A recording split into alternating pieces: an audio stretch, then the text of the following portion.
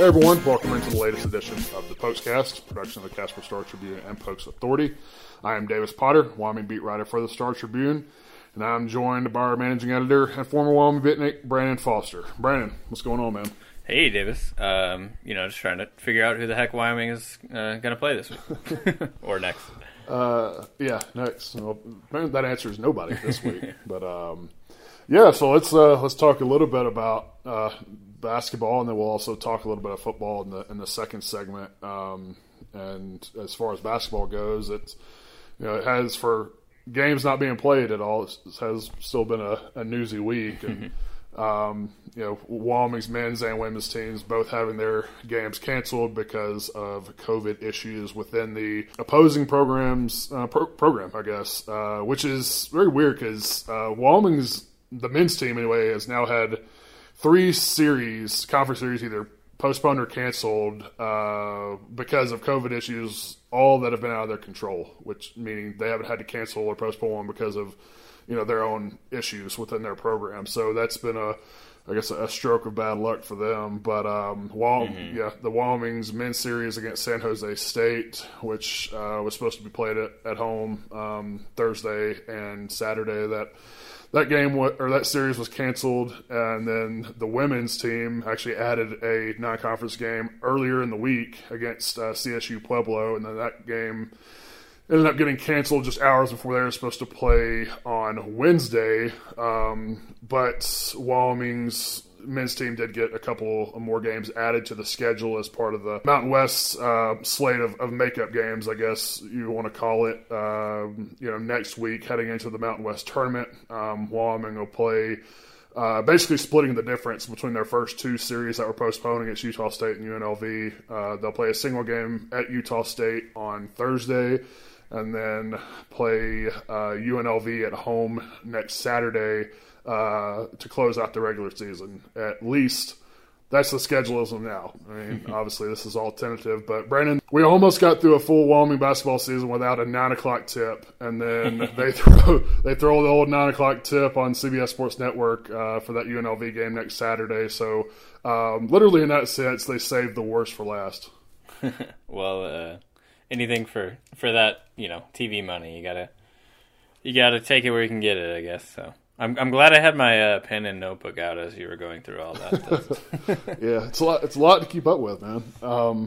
But yeah, so again, assuming Wyoming's men's team actually plays its next game against Utah State on Thursday, they'll go 13 days in between games, and then the women's team does not have another game scheduled until the Mountain West tournament. Now, Gerald Madison, their coach, said that they may look at trying to add another non-conference game before then, but we sort of mentioned this last week, but now they're looking, as of now anyway, at the time we're recording this podcast on this Thursday afternoon, they could go almost a full month without playing until their next game in the Mountain West tournament. So that's interesting. Yeah. I don't envy being in those shoes, but that's kind of the reality that, pretty much any team in any sport is if not dealing with this year, there's always that possibility. So yeah, well, it does give us a chance to at least recap, because we haven't recorded a podcast since Wyoming actually wrapped up a series. The men's team wrapped up a series against New Mexico, so Wyoming actually did pull off its second conference sweep of the season, and had to do it sort of in reverse fashion from the way they won that opener last Wednesday, where Wyoming, they came out, guns blazing, had a 27-point lead in the first half, and watched New Mexico close that gap all the way to 2 in the second half. So certainly got dicey for the Cowboys, but ultimately they end that last game on a 12-2 run for an 83-74 win. And we talked ad nauseum about their defense and some of their defensive inefficiencies, and you knew with such a young team that, even Jeff Lindier said admitted after the game, any team in that situation, let alone a young team, you get up 27 points, it's human nature, right, to just sort of take your foot off the gas, and you combine that with the fact that you know that a young team like that's going to have some defensive lapses, and New Mexico got back in that game really, really quick. I mean, they were up.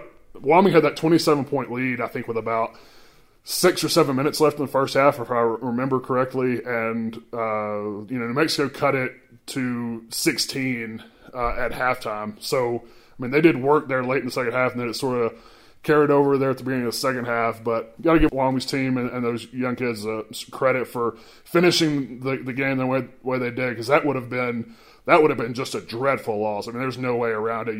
You consider what New Mexico's had to go through and all their struggles, and then the fact that they had such a big lead. I mean, that would have, if New Mexico had pulled that off, it would have been the biggest comeback for a Mountain West team in conference play this season, and it might have just been overall. I know Colorado State came back from 26 down at San Diego State to beat them a few weeks back, but avoided disaster there with that win. Yeah, and I mean it feels a little bit like you're watching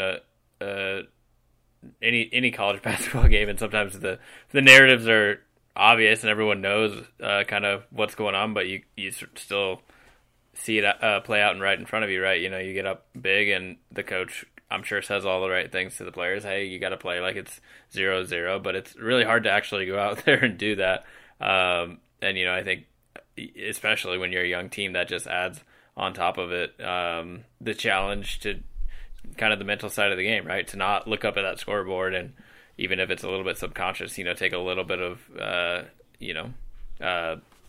comfort in that lead or whatever it may be, rather than playing with the sense of urgency that gave you the 27 point edge in the first place. So it's there are old teams that do this too. It's not just inexperienced teams, but certainly when you're as young as this team is, it's not kind of shocking, I guess, to see them have to go through it. But again, it's nice to, I guess, learn a lesson in a game where you still get a W out of it. And with everything that's, like you mentioned, going on with the end of the year and losing games here and there, it would, I think, make it all the more painful to not have to have actually given up that lead and lost that game, I guess I should say. So at least they can hang their hat on that. Yeah, absolutely. And I think the area in which they won those games was rebounding, which is hard to believe. I mean, just considering how bad statistically Wyoming's been in that category. And in those two games, as suspect as the defense was at times, they had some good defensive stretches.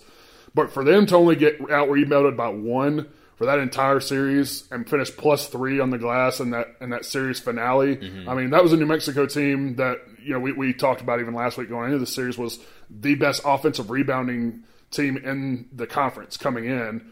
And I want to say Wyoming finished on the plus side on the offensive end in rebounding margin. I might be mistaken on that. I'd have to go back and double check, but I mean, they more than held their own on the glass, and I think that's where they won that series. I mean, and Hunter Maldonado, who had pulled down a career high 16 rebounds in that series finale. You had Quan Marble, who pulled down a career high 12 rebounds. I don't know what Jeff Linder said to them before that series. I mean, I'm sure rebounding was emphasized, but that's something that's always emphasized throughout the season. I mean, that's a very important part of basketball. It's one thing to play really good first shot defense, but if you can't, if you can't rebound the misses and you give teams 3 or 4 looks on a possession, eventually they're going to score.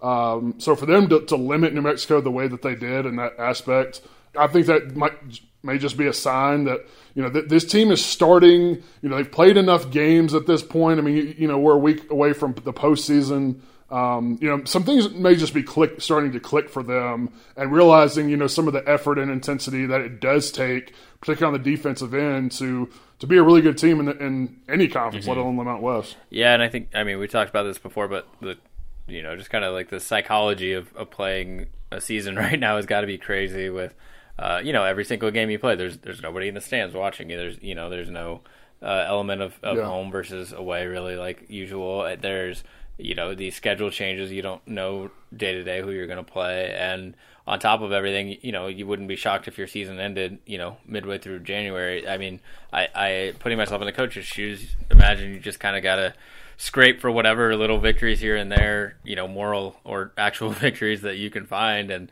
to lose a game with a team that's had the kind of year that New Mexico has had, and to have an L against a team with that record would take away one of those few positive things you're able to glean from the end of the season, because who knows what's going to happen even between now and the tournament. So you got to take your wins where you can get them.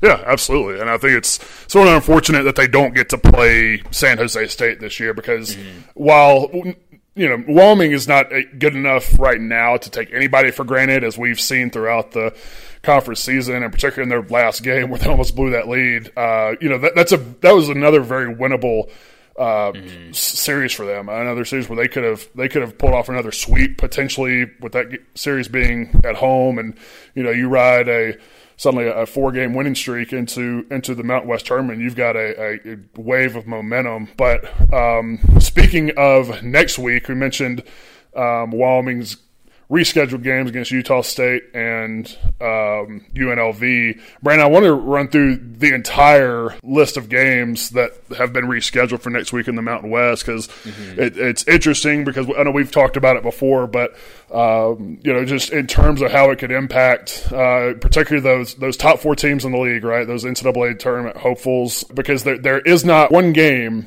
that was rescheduled that pits those top 4 teams against each other. So these the San Diego States and Boise States and Utah States of the world, they're all looking at potential landmines next week in terms of their at-large resume. I mean, not only Wyoming going to Utah State, but Boise State is scheduled to host Fresno State.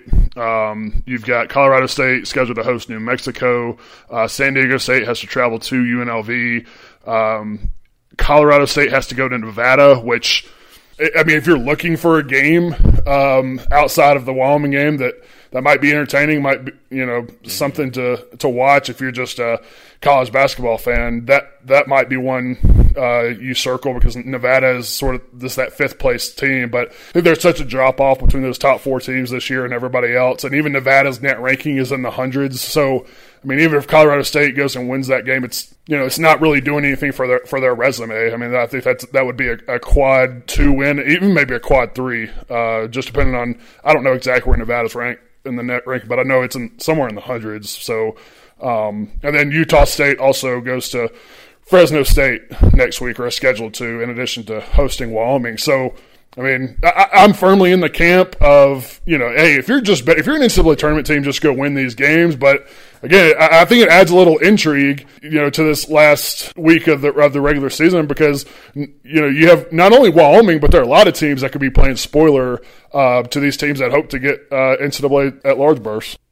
Yeah, and I think, correct me if I'm wrong, I'm not actually sure if this was one of the outcomes that we had discussed when we were talking about, what are they going to do as a conference with all these canceled series. I guess I wasn't sure whether they'd be willing to, schedule one here, one there, as opposed to, the 2-game series obviously limits travel. But I mean, you could argue, I guess this is a more fair way to do it, right? Rather than just say, okay, Wyoming, go play UNLV 2 games. But yeah, to your point about the tournament hopeful teams, I mean, I guess on the flip side, if you had matched them up against one another, then you're ensuring, that they each would take another L, or at least half the teams would, But, like you said, now there's the risk of them losing to a team that they have no business losing to, and screwing up their whole resume. So, I mean, I don't envy whoever is in charge of doing all this.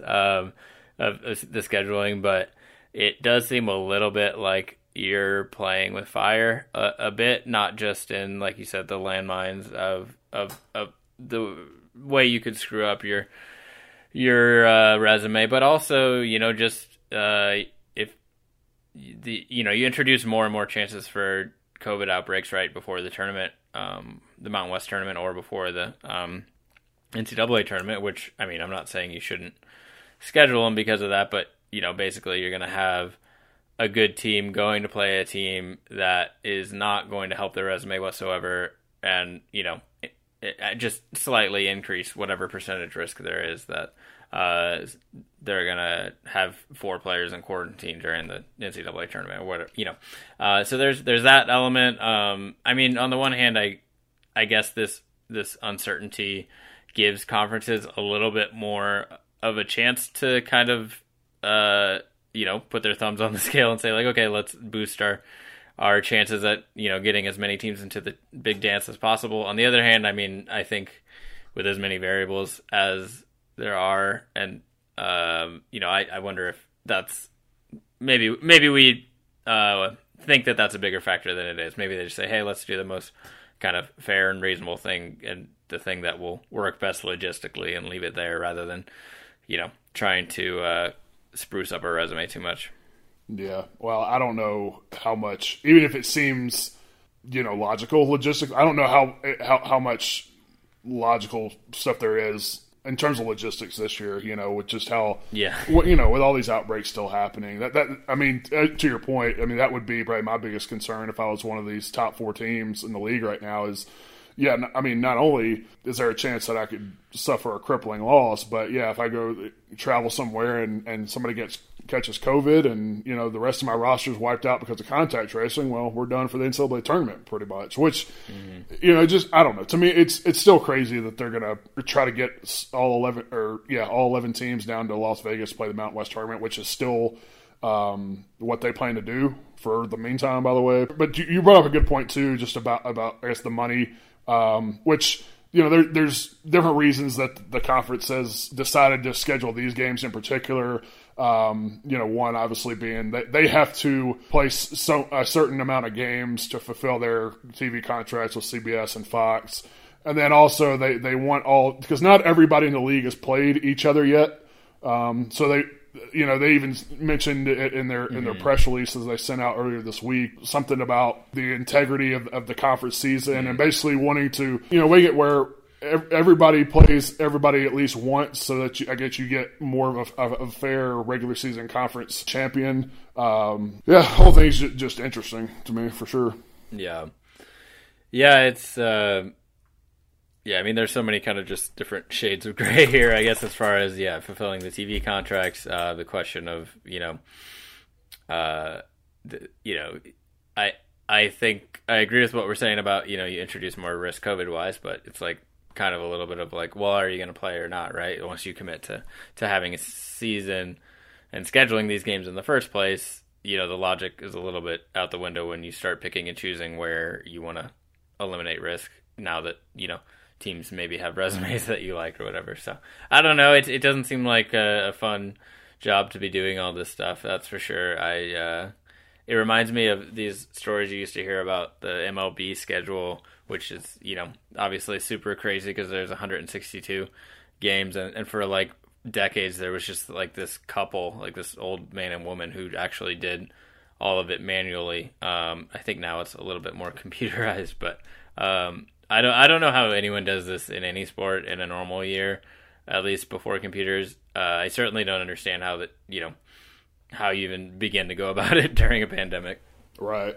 Yeah. And what do you think about them just trying to make sure that everybody plays each other once to try to, I guess, create a more fair and balanced regular season, or I guess more accurate regular season champion? Mm-hmm. I mean, to me, it doesn't really bother me, I don't need, all these teams have played like 14 or 16 conference games at this point. Like, I don't need to see San Diego State or, Colorado State beat down New Mexico to know that, that they're worthy of being conference or they're a, conference championship caliber team when they've sort of proved that throughout the course of the whole season. Yeah, I mean, I think I don't think you have a pretty good excuse, right? If a certain team didn't play another team, it's like, hey, have you heard about this virus? But like, does that suggest then, when they say that they want to be able to say that, their regular season champ did so in a year where everybody played everyone? I mean, does that suggest that they think there's a possibility that the tournament gets called off and they're going to have to, revert back to, crowning a champion based on the regular season? That's kind of what that makes me think or wonder is, does that mean that that's a bigger possibility than we realize of, oh, hey, this regular season champ could actually mean something. That's a good point. I really hadn't even thought about that a whole lot. Just because the Mountain West, even even to this point, has stuck with the current format and has said we're playing the conference tournament, and related to that too, the conference announced earlier this week that there won't be any fans at the tournament. So, but the fact that they continue to say this is going to be played, and we're committed to getting this done and getting all these teams to Vegas. Yeah, it makes me think that the conference tournament is still going to go on. But if you're planning for every scenario, yeah, that's a good point. I mean, I hadn't even really thought about that a whole lot. So maybe that is something that they're sort of planning for, or at least an option that they have to where if they did cancel the conference tournament, that here's our regular season champion that played everybody, and I guess it would maybe give them a stronger case for that team to if they give it that large bid to the regular season champion, it's like, okay, well they really did earn it by playing everybody. Maybe that is sort of their line of thinking too. Yeah, and I mean it could be out of their hands too, right? They may have every intention of playing the tournament in Vegas, but the NCAA could come out in a week and say, hey, we're calling all these conference tournaments. I'm not saying I think that would happen, but maybe they do just want to be prepared. I mean, I still don't know that I really see the importance of having every team, have played each other as far as the quote unquote integrity of it, just because if instead of giving CSU a game against New Mexico, you had given them a different game against a better team and they win it, and at the end of the year, I mean, I'm not saying I'm picking the wrong team here, but hey, this is our champion. I'm not going to look at their resume and be like, hey, wait a minute, they played Utah State in extra time and they didn't play New Mexico. Right. So how real are they? Is this really your champion? Yeah. That seems like a thing that works a lot better in the abstract than actually in practice if you had just kind of juiced the games to be the best games possible. I mean, I don't know at all the inner workings of this, but or what the scenarios were, but I kind of feel like TV had a big role to play with, okay, where can we fill all these slots? And they probably just didn't want to say, hey, we're playing these games because television, because that doesn't sound as pretty as the word integrity. Right. Yeah. Well, Brandon, I don't know about you, but I would tend to think that the team that has a 15-3 conference record is probably better than a team that has a 3-14 or 4-14 conference record, even if they happen to beat them one night. I would tend to think that team with that big of a discrepancy in record is probably the better team overall. That's just me, though. I mean, you got to show me their Ken Pom and their net rankings. How do I know? Yeah. So, at least it's like I said, it adds a little bit of intrigue to the last week of the regular season. Again, assuming all these games actually do get played. But as far as Wyoming goes, their next game, as we mentioned, is scheduled for Thursday at Utah State. That game actually on FS1. So both of their remaining regular season games will be nationally televised. But Brandon, we can go ahead and take a break there. And when we come back, we will switch to football and look at Wyoming's roster heading into the spring.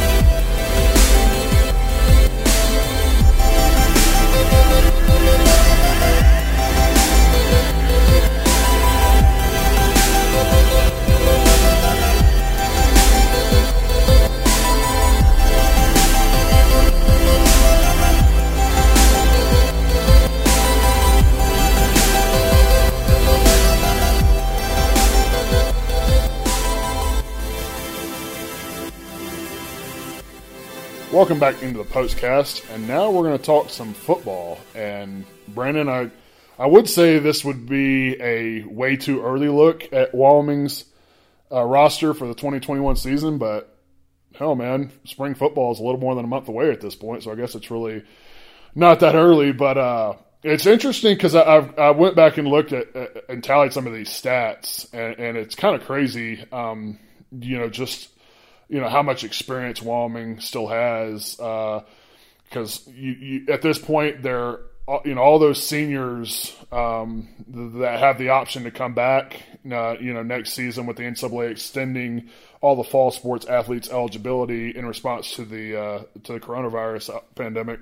Most of those guys have made their decisions, and Wyoming's not hardly losing anybody, any significant contributors from last year's team, and those seniors that are coming back, it's sort of highlighted by Garrett Krall, that they're everything defensive end, who's their active leader in career sacks and tackles. That sort of got the ball rolling on some of these others, and then you had guys like Trey Smith, the running back, was their second leading rusher, and was really a workhorse for them once Xavier Valade got hurt late in the season. He'll be back.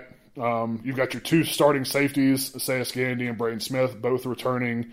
You got your two senior offensive linemen, Alonzo Velazquez and Logan Harris, they're returning.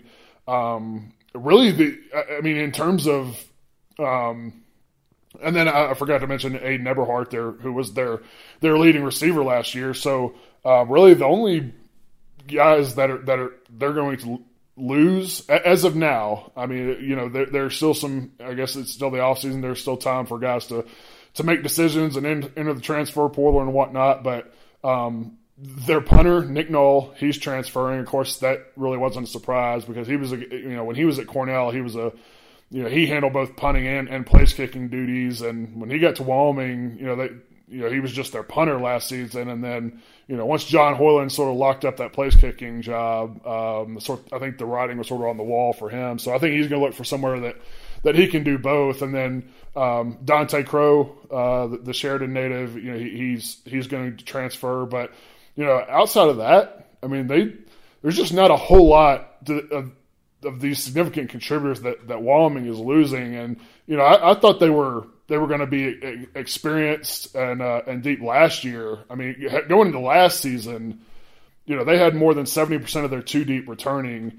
And then, so this year, I mean, you've got, even more than that. Now, I haven't gone back and looked exactly at the two deep yet because I think there's still some.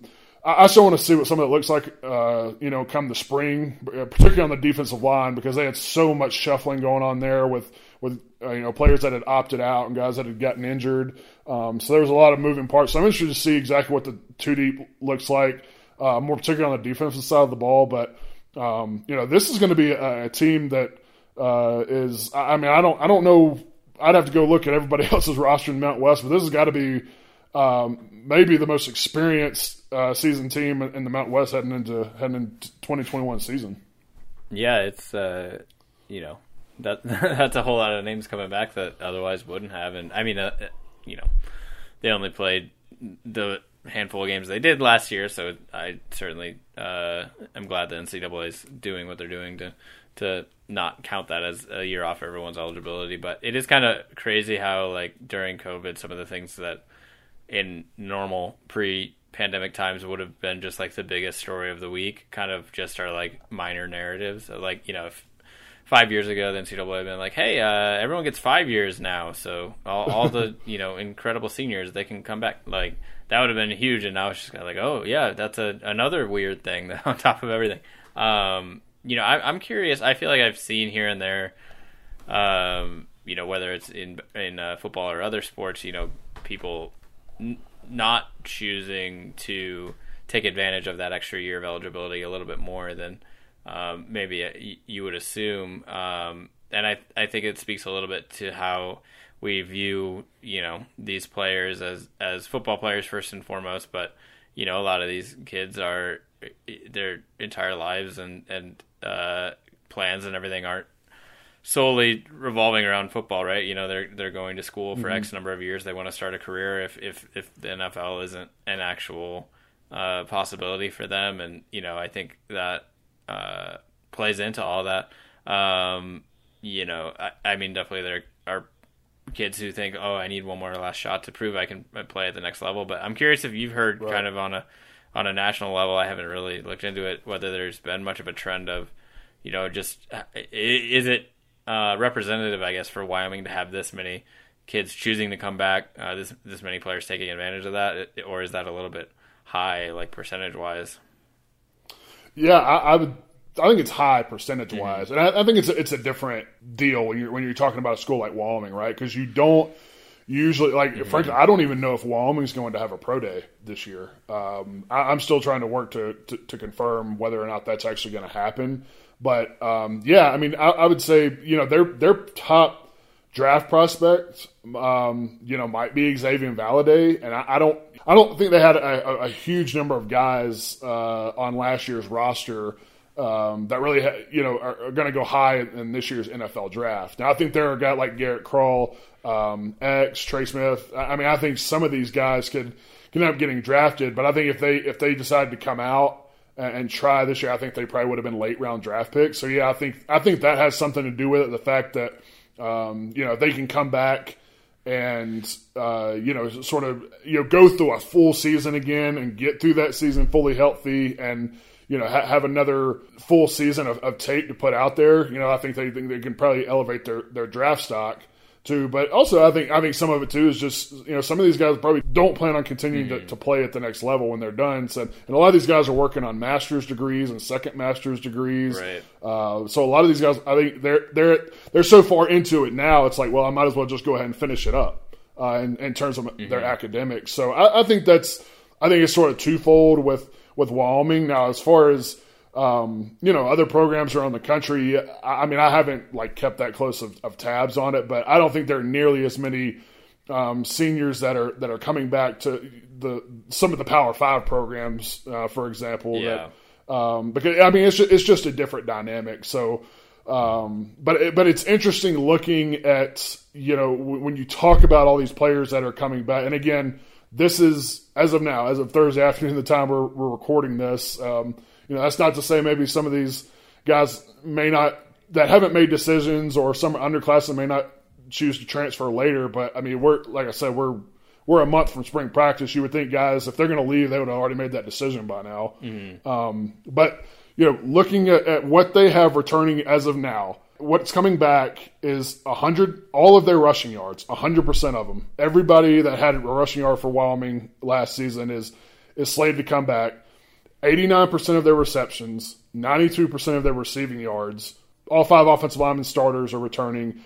They have, in terms of they're too deep on the offensive line, more than 140 combined career starts.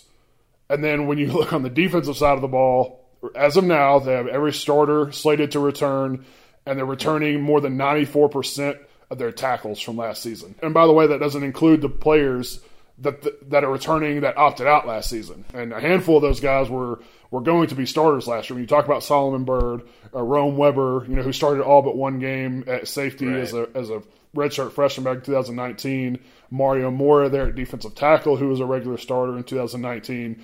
I mean, that's a lot of production that you have coming back, obviously, on both sides of the ball. And, it's as much hype as Wyoming was getting last year as a team that should contend for the Mountain West. You look at this roster this year and the amount of production they have coming back, if they can stay healthy at the quarterback position and they can get Sean Chambers through a full season, I think it just sort of raises the bar on the expectations for this team going into next year. Yeah, I think that's a really interesting point you brought up too about Power 5 versus Group of 5. Obviously, the percentage of Power 5 upperclassmen who are going to go pro is higher. I wonder if we, assuming we have non-conference games next year, if there will be a few more upsets of G5 teams beating P5 teams because they've got that level of experience that maybe the SEC team doesn't benefit from. I think you hit the nail on the head. It still comes down to the quarterback and the ability for the passing game to take a step forward, like we've talked about. But the parts that have worked over the last few years should only continue to work when you've got that much experience coming back at running back, at offensive line, and on defense. Those things should still be things that you can rely on, and here and there, should still win you a good number of games, even if the passing game does continue to founder. But I mean, if you can add that component on top, I think you're right that this is a very intriguing team as far as the conference goes. I mean, again, they are playing in the Mountain West, so similar situation for everyone else in the conference too. Maybe outside of Boise, you don't probably have 10 NFL prospects on each team, but so they're going to have experience too. But there's a lot to build on there. And yeah, I don't know a ton about Valladay or Smith's NFL prospects, but it's funny that those are two of the guys you bring up because the running back position is so different from every other position when you're deciding whether or not to go pro, just when it comes to how quickly the mileage can wear on you. And I mean, Brian Hill went out after his junior year, and I think some fans were like, oh, why don't you come back? And it's like, hey, he only got drafted in the 5th round or whatever, which is maybe lower than some people had expected. But, that's when you're a running back, every year that you can get paid versus the years that you play for free are valuable years because you've only got that limited shelf life at that position. And, look at, he's, backing up Todd Gurley now. Look at, Gurley as an example of somebody who was the best player in the league and then falls off a cliff 2 years in. So, or a few years in. So, yeah, it's intriguing to see running backs make that choice too. I mean, it's an even tougher call for them, I would imagine. Yeah, I think Trey Smith was maybe the biggest surprise of the seniors that chose to come back. I mean, I wasn't necessarily shocked to see any of the guys who decided to come back actually come back. But you're talking about a guy that's fixing to enter his 7th year in college as a running back. Yeah. But on the flip side of that, he's never been the featured back. He's always, Louisville, I think he got like 60, 70 combined carries in his 4 years there. And then he comes to Wyoming and his first, 4 games into his UW career, he goes down with a leg injury and misses the rest of that 2019 season. And then, last year he was X's backup until X got hurt late in the year. And, I think, he had more than 140 yards in each of the 2 games that he started. So, it's an interesting dynamic, particularly when, you're not going to necessarily be the guy with X back. You're still going to be splitting carries, but, maybe he thinks he can, he's had one season where cut short because of injury. He had another season cut short because of COVID. Maybe you come back and sort of form this really good 1-2 punch with him and stay healthy for a full 12, 13, 14 game season, however many they end up playing. Maybe he thinks that's enough to get him some real looks at the next level. And not to mention, he also has the name, right? Jimmy Smith. Yeah, his dad. That certainly doesn't hurt. When you're in the 7th round, sometimes you're like, hey, that's Jimmy Smith's kid. Is Mark Brunell's son hanging around? But I wonder if. He's also from Mississippi, like me. So. Oh, there you go. Yeah.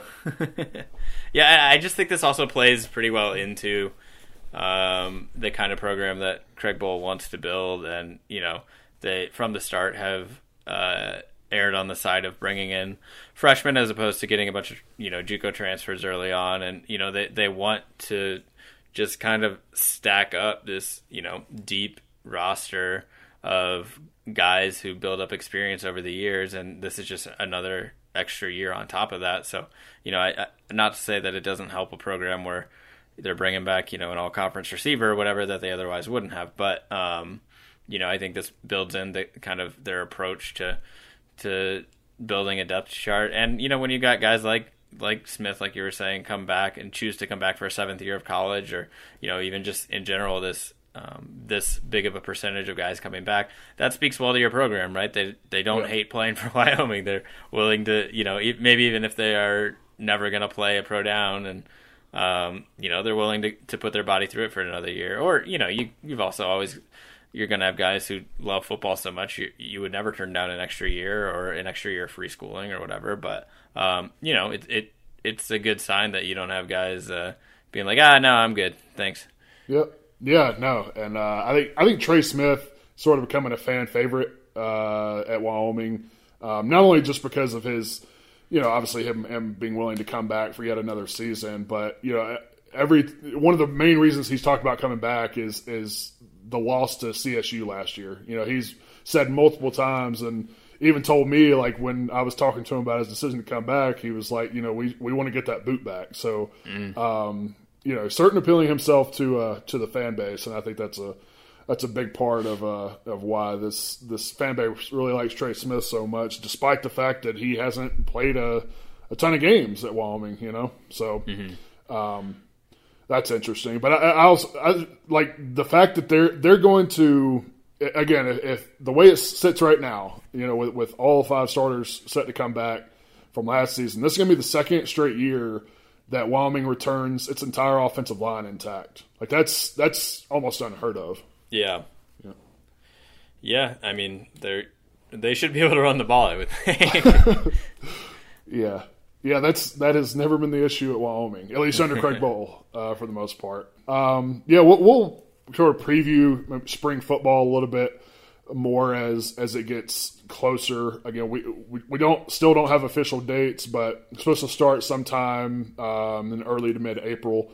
So obviously once we find those out and the school announces those, we'll report that information. But Brandon, I think we can go ahead and wrap it up there. Any parting shots before we get out of here? Yeah, not much. I guess I am just really quick, kind of curious. Have you had much chance? You know, how has media availability been? Have you had a chance to talk to many of these kids who are, you know, choosing to come back for that extra year?